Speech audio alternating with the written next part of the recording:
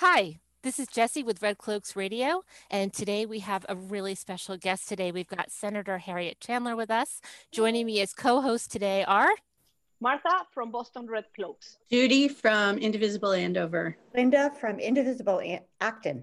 Laura from Boston Red Cloaks. and our really special guest. Good morning, Senator Chandler. Good morning. I am so proud to be here today. We spoke with you at a time where none of us knew quite what would happen with the Roe Act. And so today is a completely different sunshiny day. And we just want to thank you. All of our organizations feel that without you, there's no way this legislation not only would have come forward, but that it would have continued to have a fighting chance through a historically long legislative session here in Massachusetts and ultimately pass with amazing support. So we just want to take this time to say thank you from the bottom of our feminist hearts. Well, I just want to say that this would not have happened without the support of the advocates. There were so many reasons why it wouldn't have happened. People were nervous about it. Why would it happen in a budget? How can you do this? How can you do that? Why? And it was a very narrow supermajority that they had in the House. But when you kept saying 88% of the Massachusetts population supports abortion, supports this kind of issue, that made a difference. And you gave voice to that. You called, you wrote, you made it yourselves known, and you made your support of this known. And people realized, yes, people were supportive of this very important piece of legislation. And it didn't matter whether it was part of a budget or how it was. It had to be done as quickly as possible. What do you see when you look now at the biggest parts of the law that have changed with these specific amendments? Well, I think with this amendment, I've done, I guess it's 4 in the last 5 years. And but this is the highlight of it. This pulls it all together. It couldn't happen without the others, but it happened. This one does a couple of things. This one decides that 16 and 17-year-old young women have control over their bodies. They have the right at 16 to agree to have sex. And therefore, there's an internal consistency that they should also have the right to determine what happens if they decide to terminate a pregnancy. So this is a major thing. It takes away parental consent, and it takes away the judicial bypass from 16 and 17-year-olds, a big issue. A second big issue is the fatal fetal anomalies. The fact that a woman who after 24 weeks suddenly realizes through her doctor that she's carrying a fetus that has a fatal fetal anomaly. That means that the fetus will not live on its own after outside the womb. She no longer has to face the prospect of going to New Mexico or to going to Colorado. Expensive, harrowing. We can go on and on. Here in Massachusetts, we have the best healthcare in the world, but she has to go all the way across the country. And what if she can't afford to do it? How does that work? This is not a method of birth control after 24 weeks. Nobody does that. This is a means of making sure that a tragedy does not occur. A greater tragedy. A tragedy has already occurred in that family. I would say that those are the two major parts of this. And probably the most important thing in this is that we legalize, we say very, very clearly that abortions are legal in Massachusetts. Absolutely. So you mentioned some of the very big positives with this, and I just wonder, are you satisfied with the outcome? Am I satisfied with the outcome? Yeah. Of course I'm satisfied. There obviously in any piece of legislation, there's compromise, there's give and there's take. But I think what we came away from this with was the major points that we wanted to establish. We basically moved abortion into a world where it is legal, it is safe, and it's accessible. And that is what we started with. That's exactly what we started with. The nuances that maybe we disagreed with along the way or disagreed with along the way, I think are surpassed by what we got in the long run. So yes, I'm very satisfied. This is a huge accomplishment, and we are all really thrilled. What do you think might happen in the future about getting rid of parental consent and judicial bypass for 15 and under? Do you think there's any possibility for that in the future? I hoped it would go. I really did hope it would go. But I we'll have to see. We'll have to see what the environment bears. At this point in time, we've made it clear that 16 and 17-year-olds can make that decision. I think much will depend on what happens with 16 and 17-year-olds. We wanted to make sure that we captured as many young people having babies as we possibly could, so that we really included as many as we could. 16 and 17 does that. 15 would even be a bit better, but we'll have to see what happens. I am not terribly happy with judicial bypass for a lot of reasons, as I'm sure many of you are not happy with it. A judge shouldn't be making decisions about a young woman's body and what happens inside that woman's body. It should be, the decision should be made clearly by the young woman and her doctor. This is a healthcare issue. This is not a criminal issue. And we have to make sure, and we've tried to do it in this case, that this is healthcare. And we think that the young woman and her doctor are the prime decision makers here. Hear, hear. We're very much in accord. So I have a question, and it's maybe a kind of a compound question. Do you think that this is now a settled issue? And do you think the improvements made are secure, or is anyone gonna try to reverse the changes? We have voted 3 times on this. 3 times on this bill. The first time we voted in the House, and we voted in the Senate individually. Then they came back with a what we call a conference committee report, which brings the House bill and the Senate bill together, and we voted on that. And then the third time, we voted to override the governor's veto. An override is a 2/3 majority. We had that in the House, we had that in the Senate. I don't think anybody is going to play with that one. That is too decisive. And you haven't heard much about this since it happened, because I think even the anti-abortion people understand the will of the people have spoken. Good. I'm very happy about that. Me too. Me too. And thank you so much. I'm very happy to meet you, knowing how instrumental you were in passing this legislation. You started to come in on this earlier, but could you talk about what are the ways in which activists and grassroots people contributed to passage of this legislation?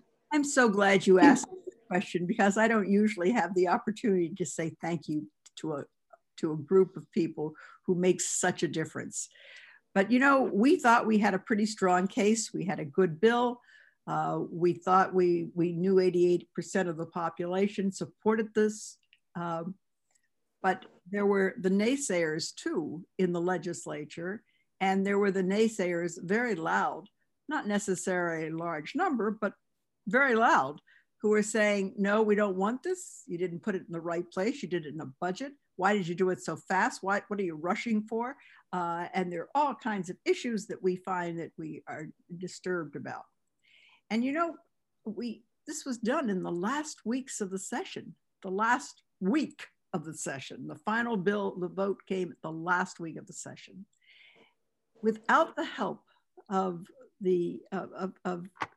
people like you, people who advocated so strongly and on our behalf, on behalf of this bill, who flooded the phones, who flooded the the emails, who talked to people whenever they could grab somebody to talk to in the legislature to make it clear that they cared about it, that these folks would not lose their office because of this, but rather would probably be supported and hailed as someone who did the right thing.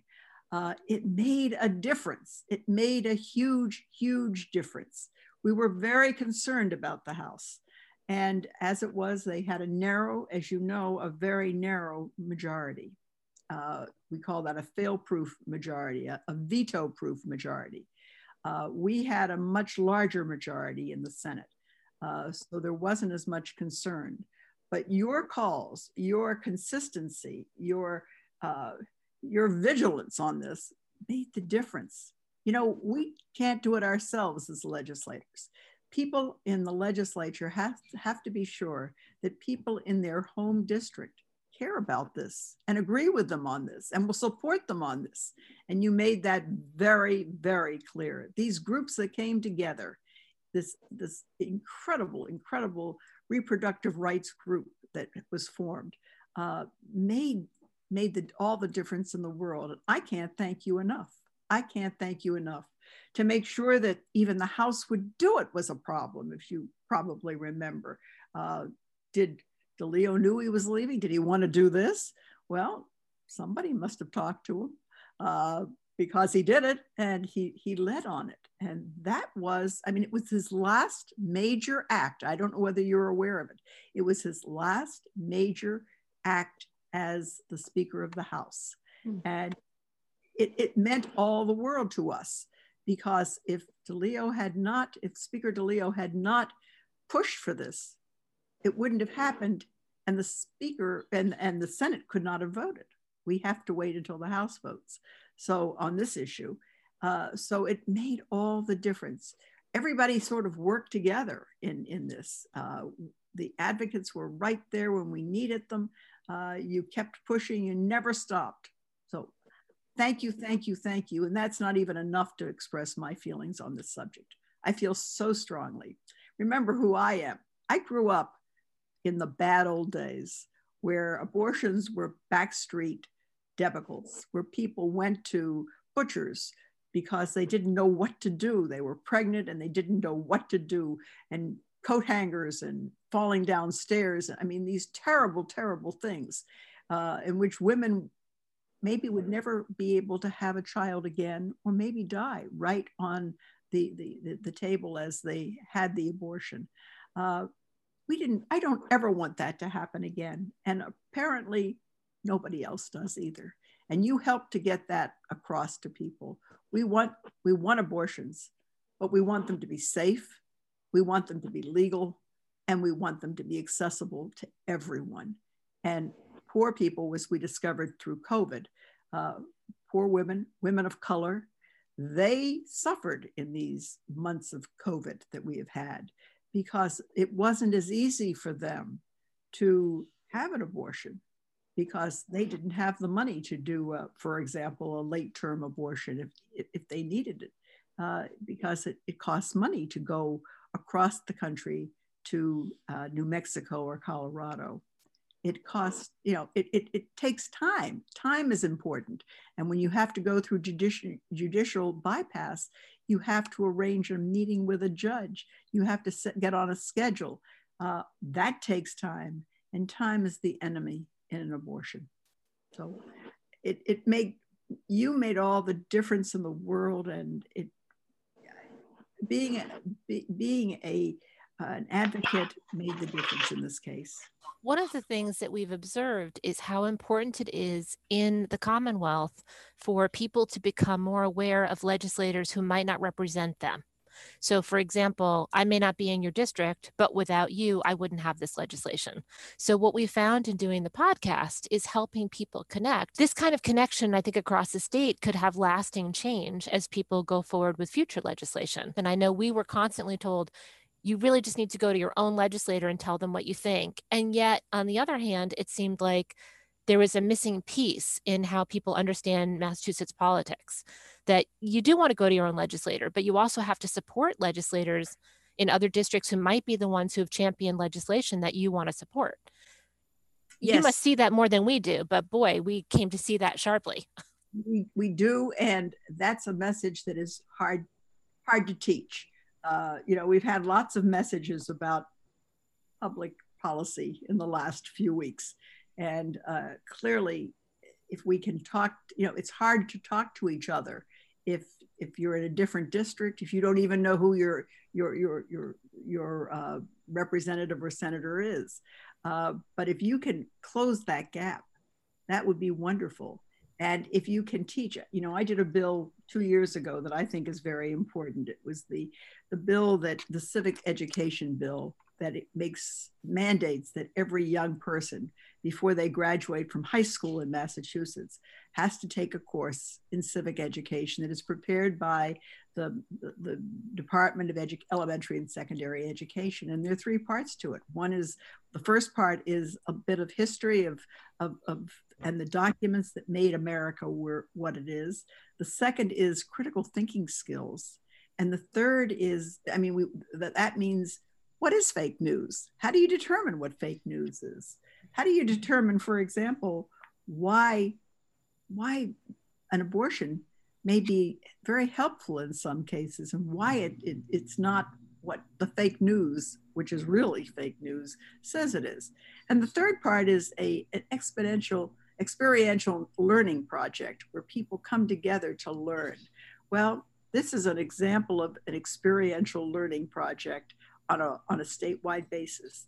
And you've shown that when people come together, 1 + 1 equals far more than 2. It makes it possible for issues to come to the forefront.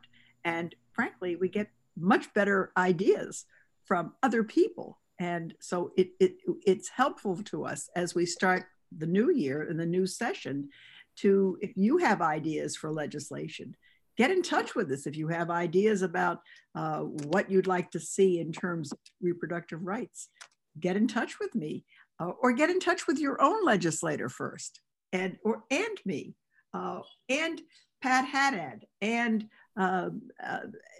Jay Livingstone, all of whom care deeply about this. But you've learned a lesson, and that's wonderful. That's wonderful. But that lesson made a bill into a reality.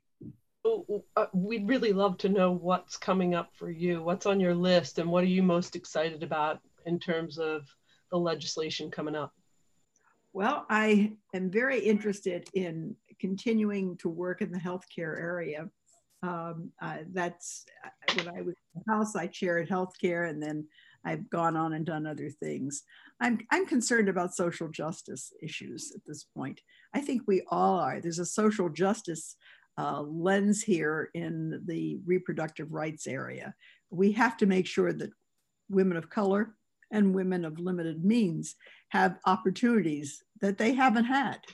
And that we have to be very clear about, and we have to work hard to make that happen. I'm concerned about some of the issues that we still have in police reform. I'm concerned about my schools in Worcester and all over the state to make sure we still have in Worcester a policeman in every school. That's not a great idea. I want kids to understand that the police are not the enemy, but if they stand as the enemy in a school resource sort of guise, they will be the enemy, and that's not good.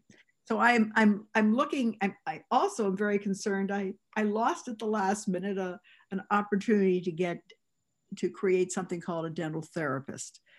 Too many people don't have dental care, and we had this advanced practice program called Dental Therapist that I've been working on so hard for 5 years and have gotten.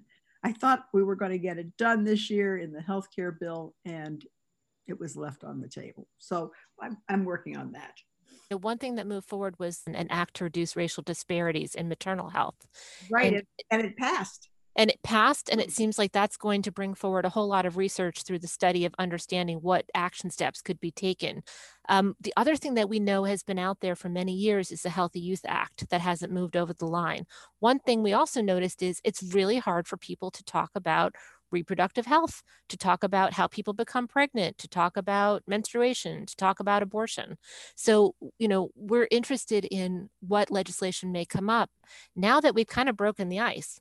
And we've talked to a lot of legislators about reproductive health. Would the Healthy Youth Act have a better chance now that we've talked about a much tougher issue by talking about abortion? So I keep saying to people, we wouldn't need the Abortion Act if we had the Healthy Youth Act.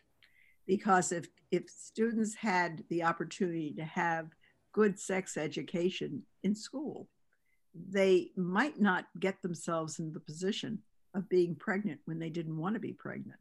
So it's very important. I've been a co-sponsor of the bill since the beginning, and I will co-sponsor it again. I have a superintendent who does not want to see it happen in my community's schools. That is a real problem, and that's where advocacy becomes really important. Really important. When the community speaks, I think superintendents have to listen. And so I hope that you will become more involved in that. I really hope you will become more involved. So I wanted to ask about, you said your superintendent doesn't want to get involved or doesn't want to change things. Is there any way that we can educate that the people that are in charge of all the important situations and legislations in, like the superintendent, like our representatives? Some do not know or do not have their facts correct. So is there any way that we can educate them or make them at least read a pamphlet to know the truth and so they can legislate correctly? That's a wonderful idea. And that would be so important and so valued. I think there needs to be Red Cloaks and other reproductive rights groups in every community. I hope that you're considering organizing yourselves in every community across the state, because it matters to the appointed or elected official that they have people in their own community who feel strongly on an issue and who are able to educate them. For example, when people run for school committee, for example, it might be not a bad idea for these advocacy groups to suggest that if you want the support and the imprimatur of our group saying that we endorse you, then you'll have to come before us and answer some questions from us so that we know where you stand on issues. This is a very important area. It is really, it has incredible repercussions because it's not a one-shot thing. It means that you're going to get yourself involved in the consistency of who runs for important offices and who, when a superintendent comes, is being decided. Maybe somebody should be on the committee who represents reproductive rights. I think you've been very good in pushing reproductive rights. I think maybe it's time for you to think about pushing your value in advocating for reproductive rights and doing it through the channels that already exist, because they do exist, but they have no one speaking for you. So well said. Well, we are, again, incredibly fortunate and happy to have you on as a guest. It is, again, we just want to all be unmuted and give you a really loud round of applause on behalf of all of our groups and all of our members. Thank you so much. But you Standing. did it. Yes. Yes, you get a little standing ovation there in Zoom. It's just, you know, and I think you're right. It's a partnership, and we've got to have people inside the State House like you who are really championing it on the floor when it's time for the vote, to draft the legislation, to do the negotiation when you have to compromise, but to still really in that compromise room hold firm. And then you need people like us working with you, and not just sort of leaving you thinking, well, once you're elected, that's that. Because really democracy requires engagement, and we are so glad to engage with you. Oh, well, we need you to tell us what you think and how you feel about issues. We need to know that we can turn to you when issues require us to get a better understanding of how the community thinks, because you represent the community. And I just thank God you exist and that you were there for us for this, because we couldn't have done it without you. And I don't say that glibly. I say that from the bottom of my heart. So thank you so much. Thank you so much, Senator Chandler. Thank you.